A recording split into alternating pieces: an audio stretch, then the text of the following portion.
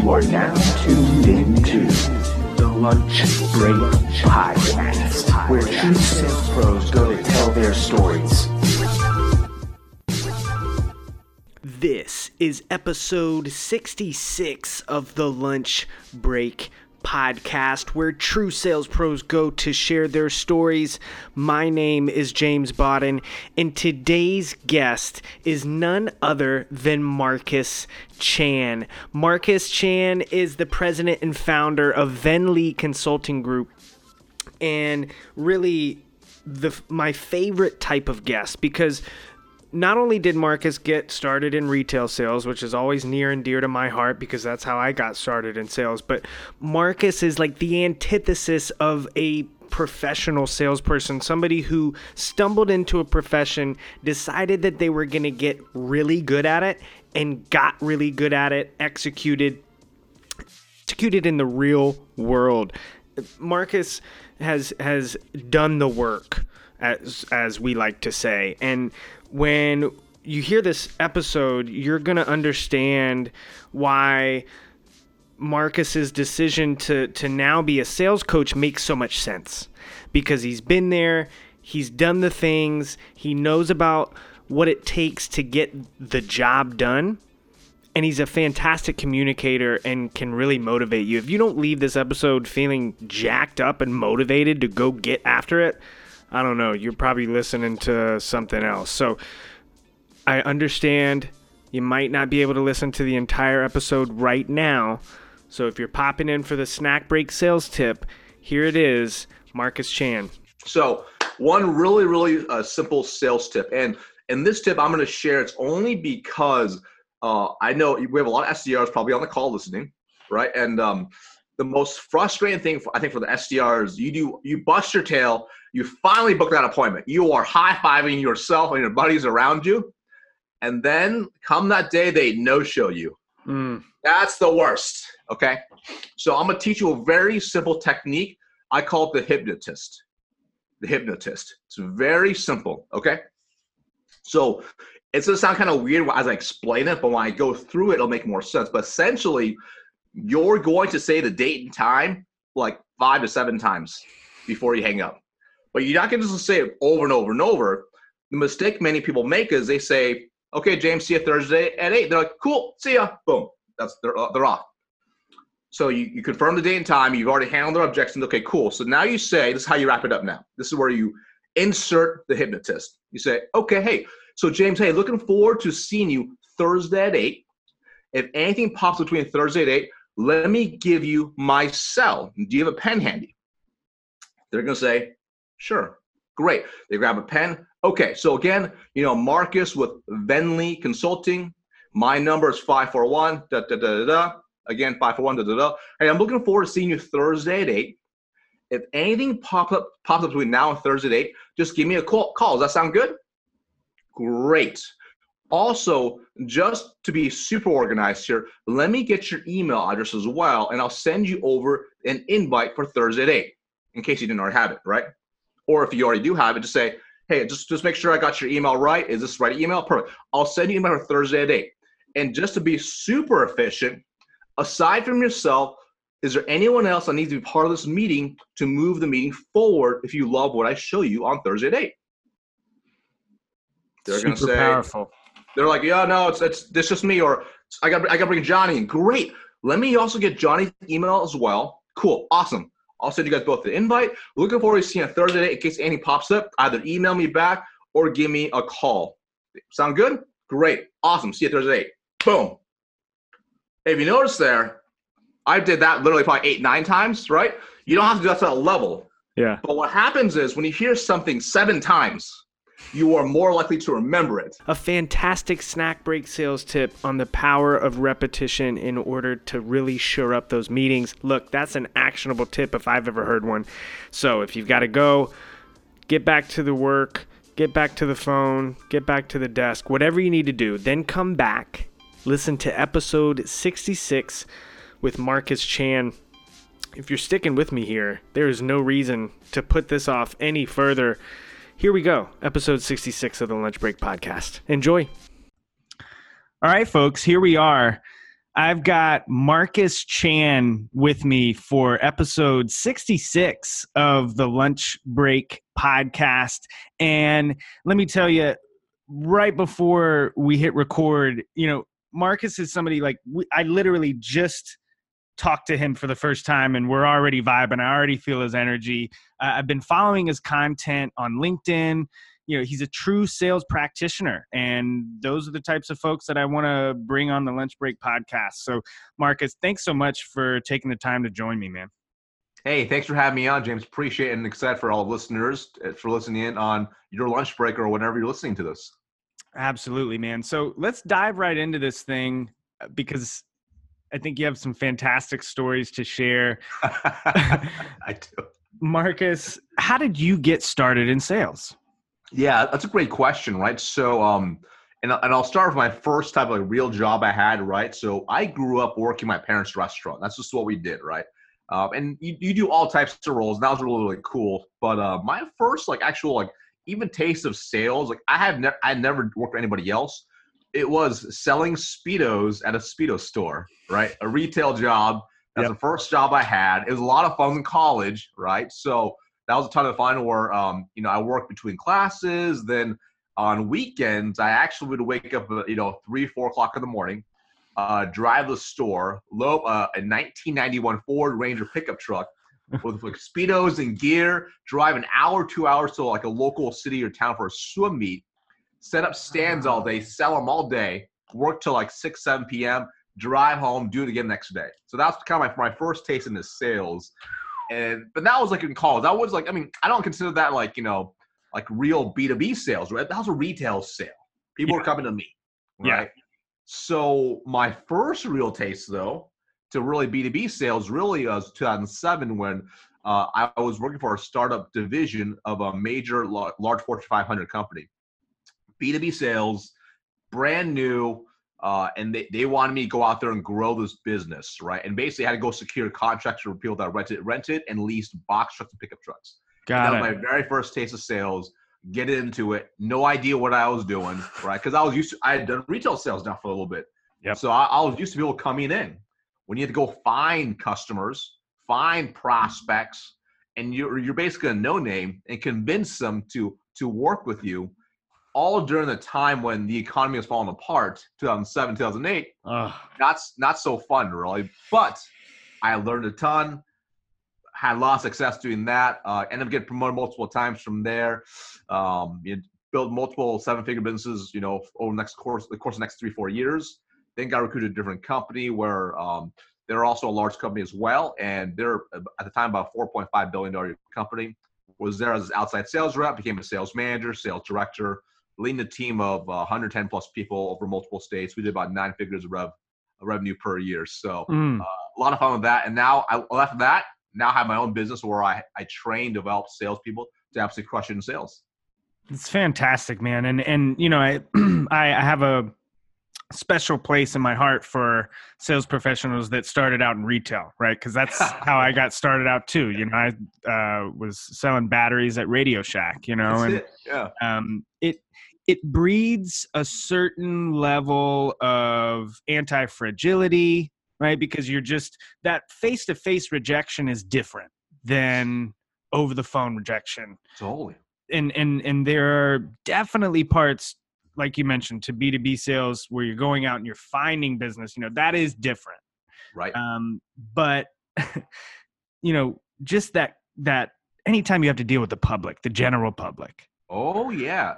Yeah. The general public, how they think, some of the questions they may ask, right? You're kind of this kind of seems really obvious.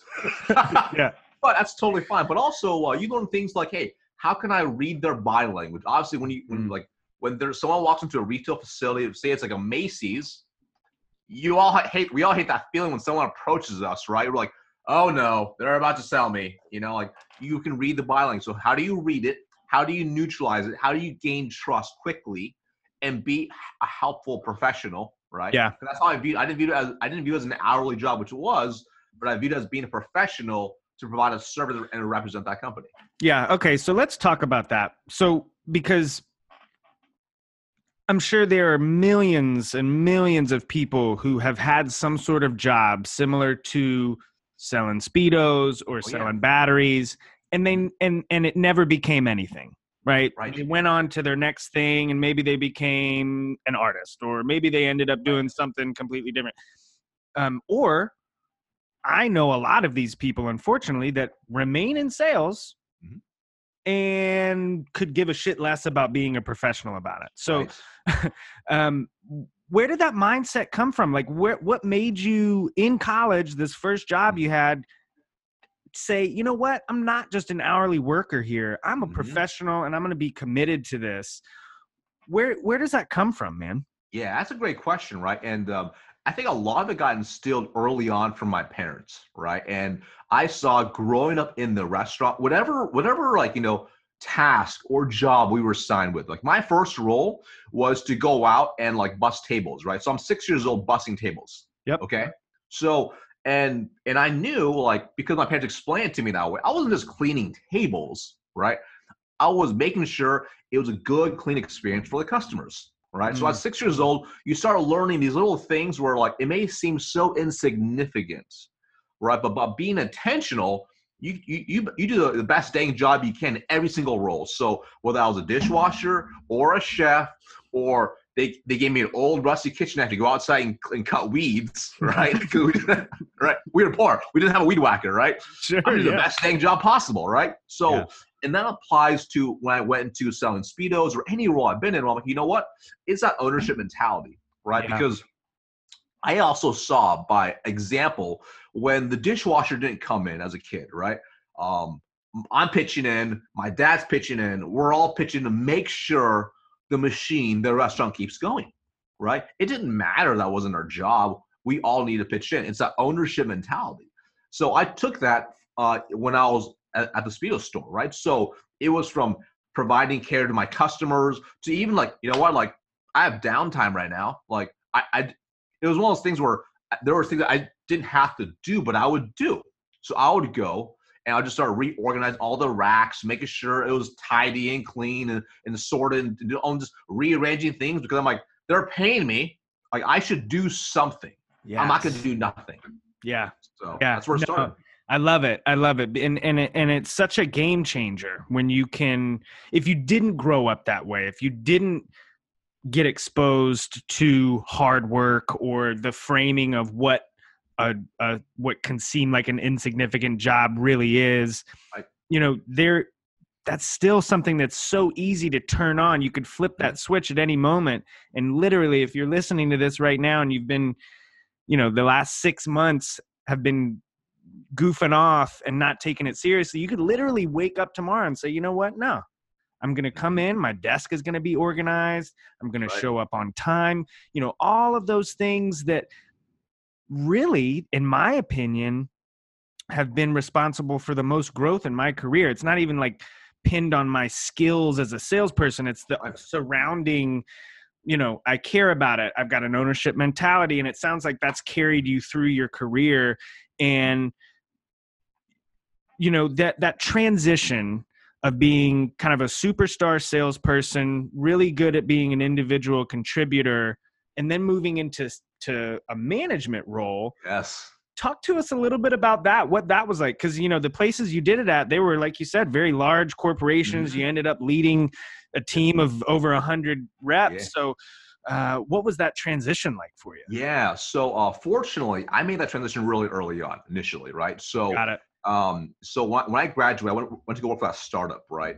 And it was interesting. So, you know, first I absolutely struggled, and then I started winning after a few months, right? I started figuring out how to do the job. Yep. And they did this thing where they give you a fake promotion, which is like, hey, we want you to go over here and take over this team, but we're not going to change your title or your pay, but we want you to turn this team around and lead them. So you are technically leading them, but we can't change anything in this HR system. I'm like, okay, all right. So I'm excited because I want to show ownership. I want to make massive impact, right? And at this point, I had been number one at least 3 months in a row. So I'm like, okay, so I'm going to take over this team that's been underperforming. And these are my peers. We're all peers, basically. And I remember, because, you know, like, the guy takes so much ownership, I had mapped out my 30, 60, 90, 180 day plan. I'm ready to go. And I was like, this is why they're not performing. So day one, I'm like, all right, guys, we're in this together, but here's our plan. We're going to do A, B, and C, D, and E. We're going to do all these things because you guys have seen me win. We're going to win together.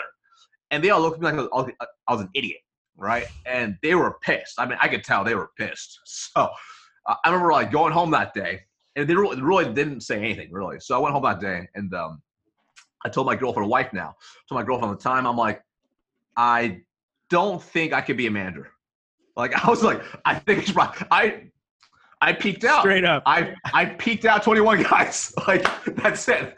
I can't lead people. Like, and she's like, she kind of looked at me like I'm an idiot. She's like, well, did you ask them maybe what they thought about, what should be changed? I'm like, well, no, because they would have done it. So yeah. That was an aha for me, right? So I went back, apologized the next day, and and really just uncovered what their ideas were, uncovered what they saw to be the root problems, right? And then we worked together, and then we started turning some results, and eventually 6 months later, we became number one, right? Our team became number one. Now, it wasn't as simple as I break it down like that, but in terms sure, yeah. I mean, no, you're fine. But the point was that transition that was my first taste into it, right? Yeah. And I learned a lot. I made a lot of mistakes. I mean, one of the things that I've always taken pride in myself is I'll take action, right? Even if I don't have all the facts, which can hurt me sometimes. So I'll take action. Like, you know what? Like, I have a good plan. Let's go. So I'll go and I'll make mistakes and then I'll pivot, which is totally fine. And that's what I did. A lot of crashing and burning as a leader early on. Yeah. But the thing was, because I wasn't afraid to make mistakes, I learned much faster. And that helped me as a leader, right? And then from there, I was fortunate in a situation where I got placed, and after I turned that location around, I went to two other operations, did the same thing. I turned them all around. Okay, so that gave me an opportunity to learn how to go into a rough situation, gain trust quickly, to establish credibility, and then build a plan that's going to make sense long-term wise and execute the plan, right? And so later on, when I started running bigger teams, it wasn't really a complex thing because I knew. Yeah. Right? I knew. I knew exactly what it was. And I also knew, I anticipated what people would try to dog me for, right? And anticipation is the ultimate power, right? So, and when you can anticipate, you can change and you can pivot and you can build plans in anticipation what's going to happen. It's a very powerful thing altogether. No, yeah. No, I love it. And it, developing that, that's a really unique thing that you have highlighted. And I think it's something that doesn't really ever specifically get talked about when we talk about career growth, but you developed, like, not only within being a sales manager and a sales professional, within that, you developed a skill of turning locations around. Like, you were the turnaround king, right? That's what happened. Yep. And when you develop a skill within a skill, right? When you're a good sales manager, but you're a good sales manager because you know how to do X, Y, and Z, and you've done it, and you can do it repeatable over and over. Whoo! Is that not a career changer, right? Because it skyrockets you. Yeah. Right? Yeah. It skyrockets you. And the reality is it's more, it's like knowing, like doing it's one thing, but knowing what you did is a totally different thing. And to be able to communicate exactly what you did in a very tactical way is a very powerful thing. And this allows you to become a high level leader, because now you can not just lead reps, you can lead leaders of leaders and leaders of other leaders, right? So you can transcend the message and into more than just one person, right? And also, more importantly, transcend the message and get them to take action. That's the hard part, right? Yes. That's the hard part. Yeah, for any leader, right? It's like, I can stand up here all day and wave my hands around, and I can send the emails and keep the boards updated, but I can't make them do anything. Right. Well, if you're anticipating and you're leading and you're being strategic about kind of how you're running things, I think you can get to that point, and you obviously did. And were there, I guess maybe a better question, at what point, so you had kind of gone through this process. You identified this ability. Hey, I now know I can walk into pretty much any scenario, assess the situation, develop a plan, and execute it. I have to believe that's kind of what led you to starting your own thing up, right? Because that's almost the next logical step, right? Why do that for somebody else? Yes. Well, and here's the thing, right? And I think before I got to that point, though, right? I think naturally there's still insecurity, right? And what I mean by that is, so I've only worked for 2 companies in the last 14 years, okay? My first company I worked for 6 years, and I was doing quite well before I got recruited to my other company, right? And it was interesting because when I changed companies, it was a step down in role and responsibility, right? But I saw the huge opportunity where it could take me. So, and when I made that jump, I was a little scared. I was like, maybe I'm just a one-hit wonder. Like maybe I can only perform at this other company in this industry. With these certain variables and whatever. I'm like, So I'm like, oh man. So I wasn't really sure, but I you know what? Let's go for that gamble. So I made the jump. It was a calculated risk, right? And then from there, I had to go back and reprove myself in selling. I'm like, can I still sell? Do I know what it takes? Like maybe I got lucky. I don't know, right? Like, So was able to perform pretty quickly. And then a sales manager role opened up, right? Within actually, I could promote in 9 months, which doesn't really happen, but I could promote in 9 months in that company, running the team that I was on. And I didn't know at the time, but that team was the worst team in the region, and our region, the worst region in the company. So we were the worst team in the company, is what it turns out. So suddenly, so just to be clear, you left you left a role that you were doing really well at, very successful.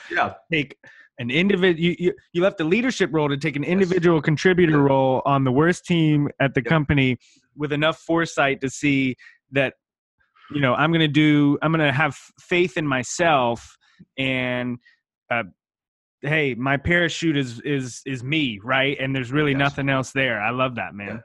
What's crazy about this, at the time when I made that leap, I didn't necessarily see it that way. I saw that, hey, you know what? Like all the leaders I interviewed with, I'm like, I love them. Big fans, saw the potential, great company, right? And I looked, aside from the leaders, the company is very strong and stable, still is. They're crushing it, the company. And I'm like, okay, you know what? Like this makes a lot of sense because of where I want to go, the level of comp, the equity I want, all these things of building wealth and roles I want to get into, I could do with this company. So when I made that leap, it was great. But what got real hairy was 6 months in, when my sales manager quit, my director quit, both directors quit, my VP quit. So everyone that interviewed me, that I had trusted, that actually knew my background, were gone. I'm like, crap. No one else knows anything I've done in the past. It's irrelevant. Like what got me here won't keep me here, right? So I really had to figure it out and earn that role. And once I earned that promotion, I somehow got that promotion, became the sales manager. And then I'm like, okay, can I really do this? Like, can I really turn this team around? Right? Like, this is a different industry now. This is different. Like, can I do it? Right? So, and only after I was able to do that, right, and just continue to win every single year, and then do it again on a regional level, right? That's when I realized for sure I can do this, right? That's when I realized, I'm like, okay, what I'm bringing to the table, this is not a one-hit wonder anymore. These are tactical things that I can apply across the board, no matter the industry, because I found at the end of the day, when you're in leadership, it's really about leading your people and managing your processes, right? And if you have really good people to lead, that's number one. And number two, you have the really good processes. If you have really good processes, those keep things in place. So you need both, right?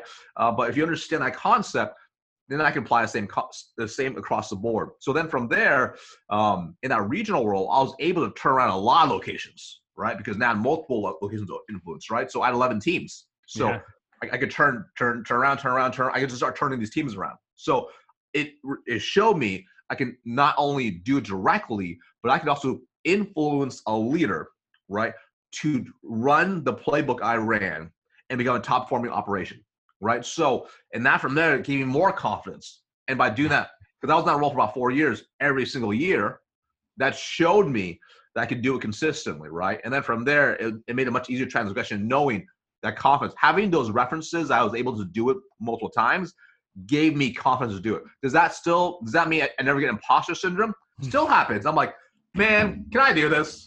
Like, am I Gary Vaynerchuk? Am I with these guys? Like, let me just go back to corporate America. That happens. Normal. It's just what happens, you know? Yeah. We're human. Well, I think it's a symptom of taking those risks. And if because there definitely is two ways that you could have gone, man. You could have gone the safe corporate route and gotten a gold watch probably in 20 years, right? But you trusted your gut again, kind of as you have through each phase, right? And each time you've done it, the stakes have been higher, and the next 100%. thing is more intense, and there's more risk and there's more unknown. But every time you do it, you prove to yourself that you come out the other side. And I think, it's a fantastic narrative, dude. And I love, that's why I love your content. And I remember that post because, where all your leadership left, because that probably happens to so many people. Oh yeah. With the way that VPs of sales get let go these days, and 100, boom, year and a half, 2 years, you're out, Yeah, that's it. So, man, it's something else when you can kind of look back and say, okay, this combination of things has led me to this point where I'm able to kind of wake up and do what I'm passionate about, man. So talk to us a little bit, about what you're doing now and where you kind of see it going for the future. 100%, right? And I just want to add like one thing to that piece too, right? Because for some people in the audience, right, it's like some people might be thinking, well, you know what, like, Marcus is, that's just how he's wired. Here's what I firmly believe, right? And that's why I share a lot of stories about struggle and going through tough challenges, because I started very disadvantaged, right? From not being able to speak till I was 4 years old, having a speech impediment, to getting teased and made fun of the whole time growing up. That was just how life was. Growing up in fear, right?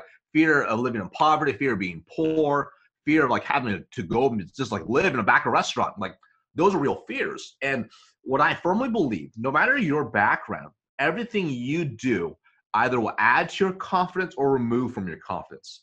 It's every little decision you make, right? So for example, it's like if your alarm goes off at whatever time, you decide to hit snooze, you just took away a little bit of confidence from yourself of being able to say, you know what, I can get up and take action today, right?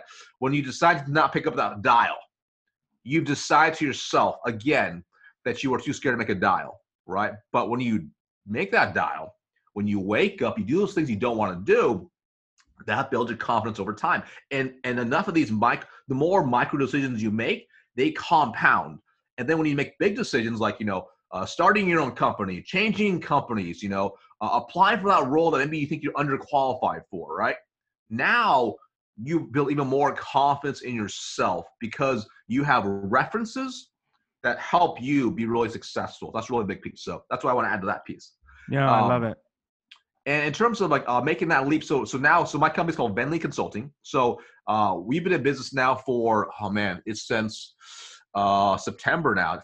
Time flew by. Right? It's been amazing. So and it's been an amazing business. So actually, like 90% of my business is through my digital program, right? Which has been awesome. So I actually have a very I uncovered in my last several roles, I would hire on average 20 to 30 people per year. I uncovered those 20, 30 I would hire. Most of them were the best of the best, but they didn't have true good B2B sales training, right? And that meant the other 70 I didn't hire, because we do about 100 interviews a year.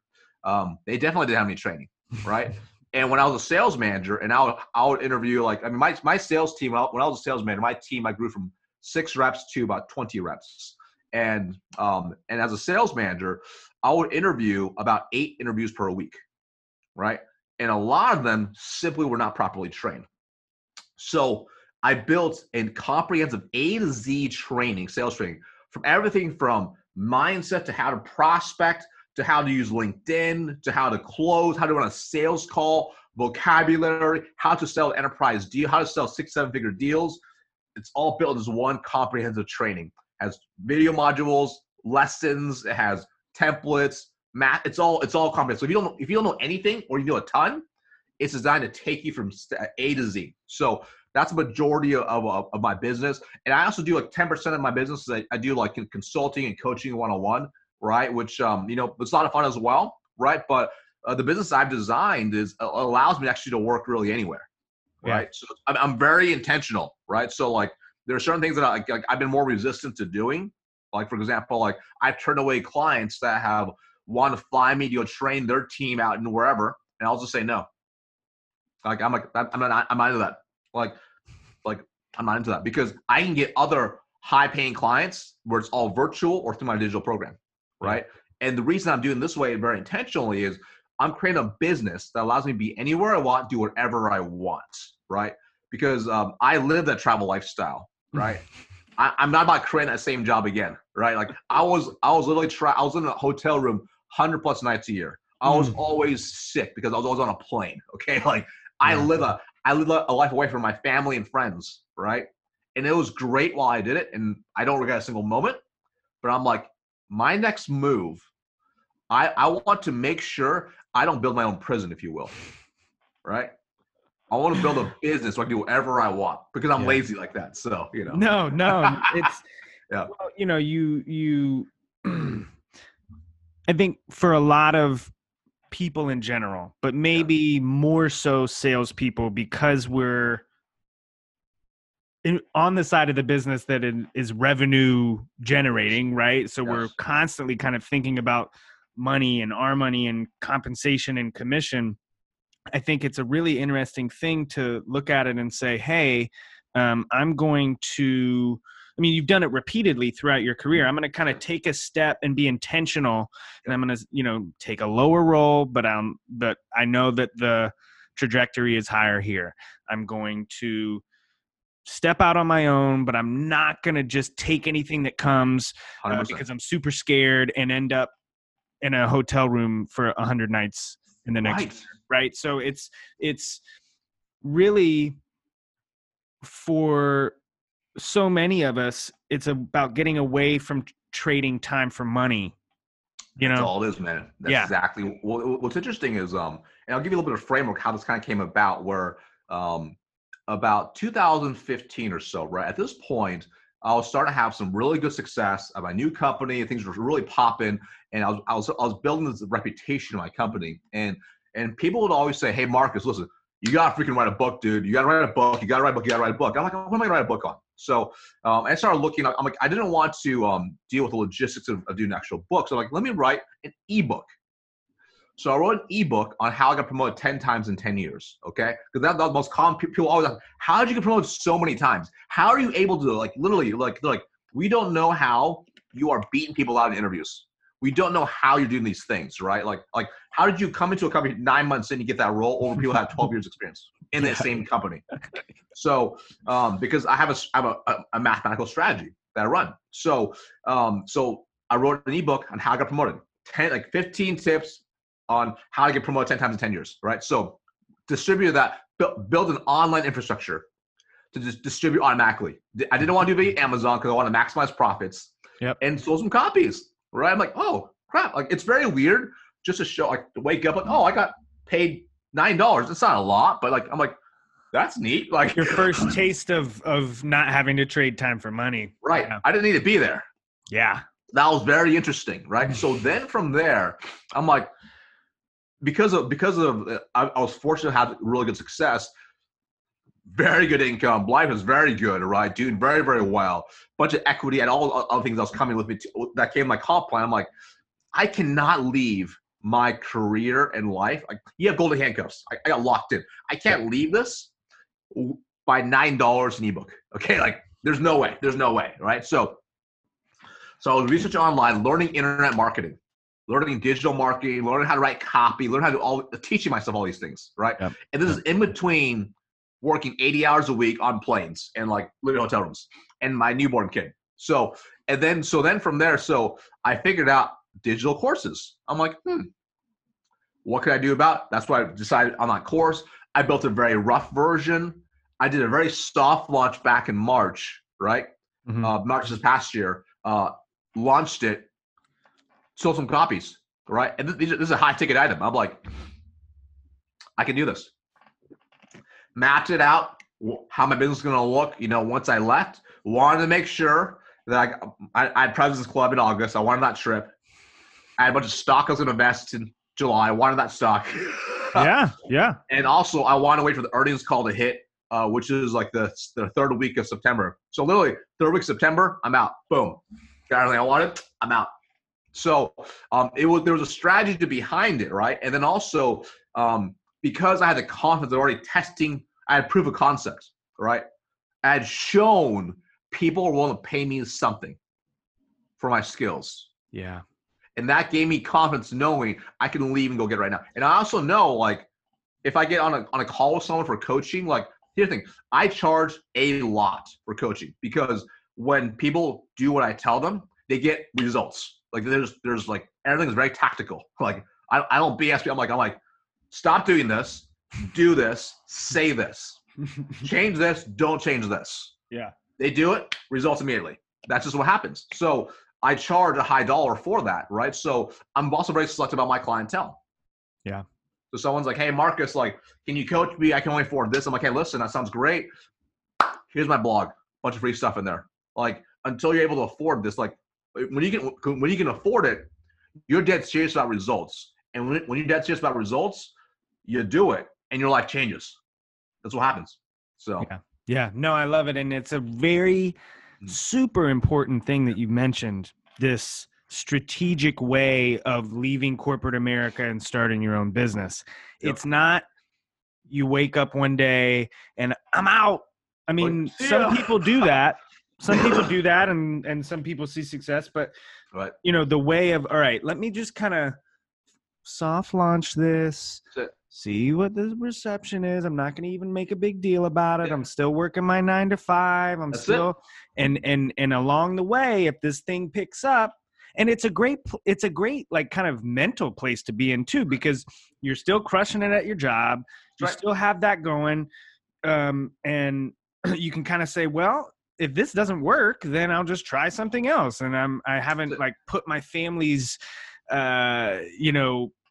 livelihood at risk. Comfort at risk or anything like that. And then to be smart about, all right, let me invest some of this stock and even give yourself more of a cushion so you don't have to take shitty clients. I can't tell you, to hear that you've got this mindset and that you're this choosy, and it's been since September, is fantastic, right? Because you're never going to be in a position where you've, built a business that ends up becoming your own prison, right? I mean, it's completely of your own design, and that's the whole point. Yeah, and I think at the end of the day, and not everyone's gonna be as methodical, but it's just being really intentional, right? Yeah. It's really anything. If you don't want to be an entrepreneur, it does not matter. Whether you are a sales professional, an SDR, BDR, AE, does not matter. By being intentional with what you want, right? And for me, this is how I thought about it, right? I remember, and this I write goals, etc. And I remember looking at myself. So my goal was I wanted to retire at 40, right? That was my goal: retire at 40 and leave corporate America, right? So I did it at 35 instead. So, but my goal is 40, right? My goal is 40. I was ready for that shit, but but I remember sitting down with myself and thinking to myself, in order to accomplish this goal, what skills do I need to develop now for later? And that's a really important question to ask yourself if you're listening. The audience is, where do you want to be 5 years from now, 10 years from now? And what skills do you need to develop now to get there? Because you cannot wait till you get in that role to get them, right? So for example, I knew I want to build an online business, right? And I'm still learning. I'm not perfect by any. I'm still learning. But I started learning 5 years ago because I'm like, what skills do I need to learn? Like, how do I set up a PayPal deal? How do I automate payments? How do I market? How do I write copy? How do I get clients? How do I get traffic? How do I do this? I didn't know any of these things. Literally, my skill was learn how to sell online. Right? Yeah. Then I'm like, okay, then I was like, okay, I need to learn how to write copy, right? Me writing on LinkedIn the way I write is not an accident. Yeah. Because I've been practicing for years. Mm-hmm. I've been practicing with Instagram social selling, with Facebook, and testing and seeing what works. And then when I start transitioning to LinkedIn, observing very closely on who is getting traction, right? Yep. And here's reality, like when you're writing like, those type of posts, they're of value, but also more importantly, I don't care about vanity metrics. I really don't care how many likes or comments I get. What I really care about, what's the impact I'm making, right? Mm-hmm. Like how many of those are actually converting to leads to ultimately business down the road, right? At the end of the day, that's what social sales is really about, okay? Like, and understand it's really, really important, So, but I need to learn those skills up front, and I'm still working. I'm still getting better every single day by testing it. I'll write a post. I'll look at the analytics. I'll take a look. You know what? That didn't go well. Hey, this video was going really well. Why did it go well? This post went really well. Why did it go well? It was how I wrote it. Was it the content? Was it the story? What was it? Right. Yeah. So there's an art, just like anything else. When you work at it, you become better by practice. Yeah. Right. Yeah. No, and I think it, like you said, it starts with the intention. Right. It starts that far back. I love that, man. So before I let you go, I need to make sure that I ask you for one sales tip that the audience can use when they get done listening to the episode here, man. Beautiful. Okay.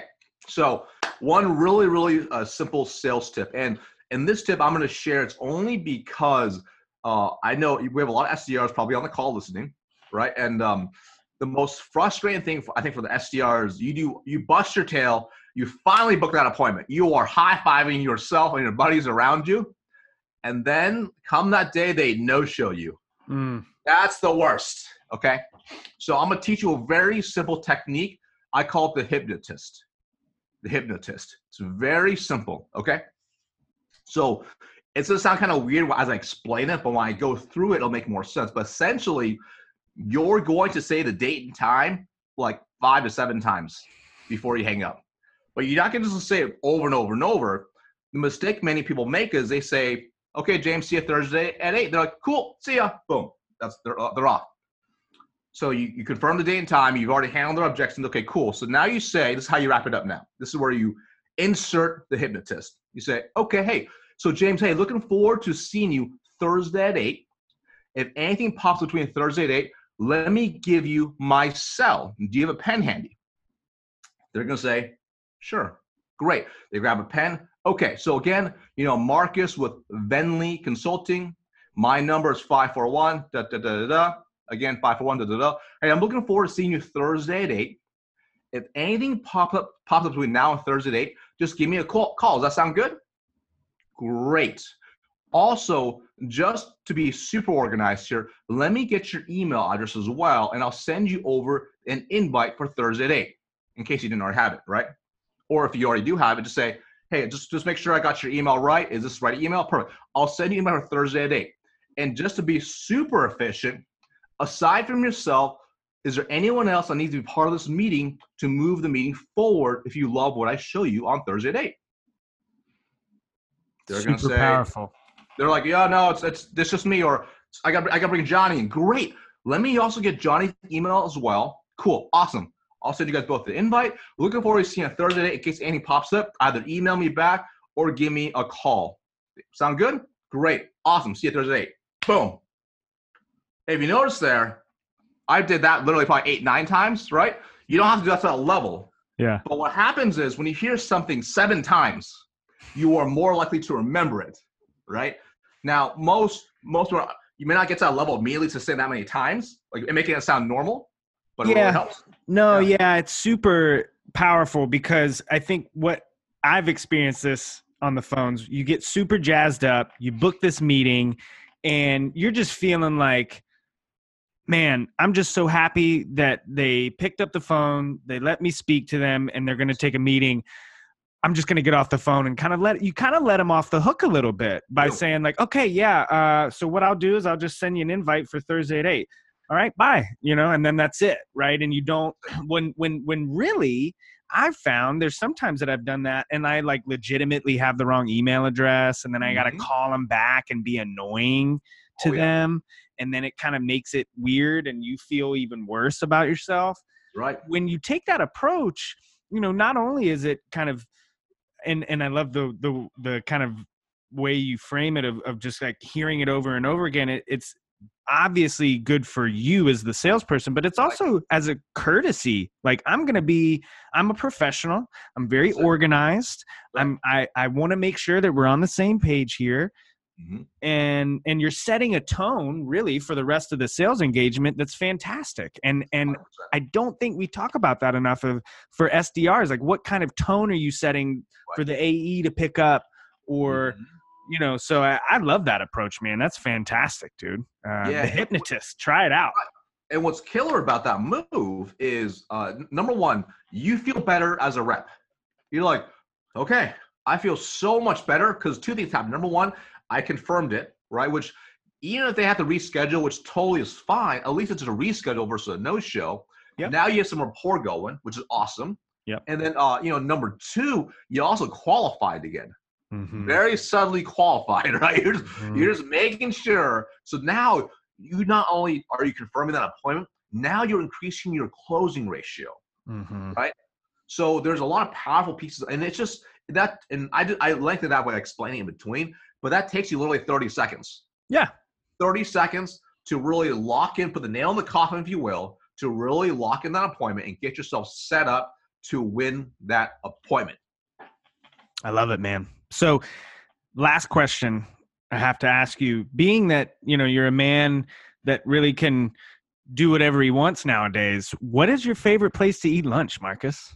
What's crazy is, so I eat at home a lot, right? I think I heard it on, it was Ryan's interview. I'm like, I eat at home. So even when I was traveling, do all these things, I would actually always like pack my lunch, right? Even when I was working in an office, I would always bring my lunch, okay? And the reason was simply this, right? I know some people want to take the hour to kind of do their own thing, but for me, I knew if I could eat lunch in like 10, 15 minutes and just get back at it, that could trim off time I need to work later on, right? Yeah. Because I want to be able to, whether it's go to the gym or hang out with family or friends, and to me, that's really valuable, right? It's much more valuable for me. Now, obviously, if it's a lunch meeting with people, it's very, very different, right? With coworkers, sure.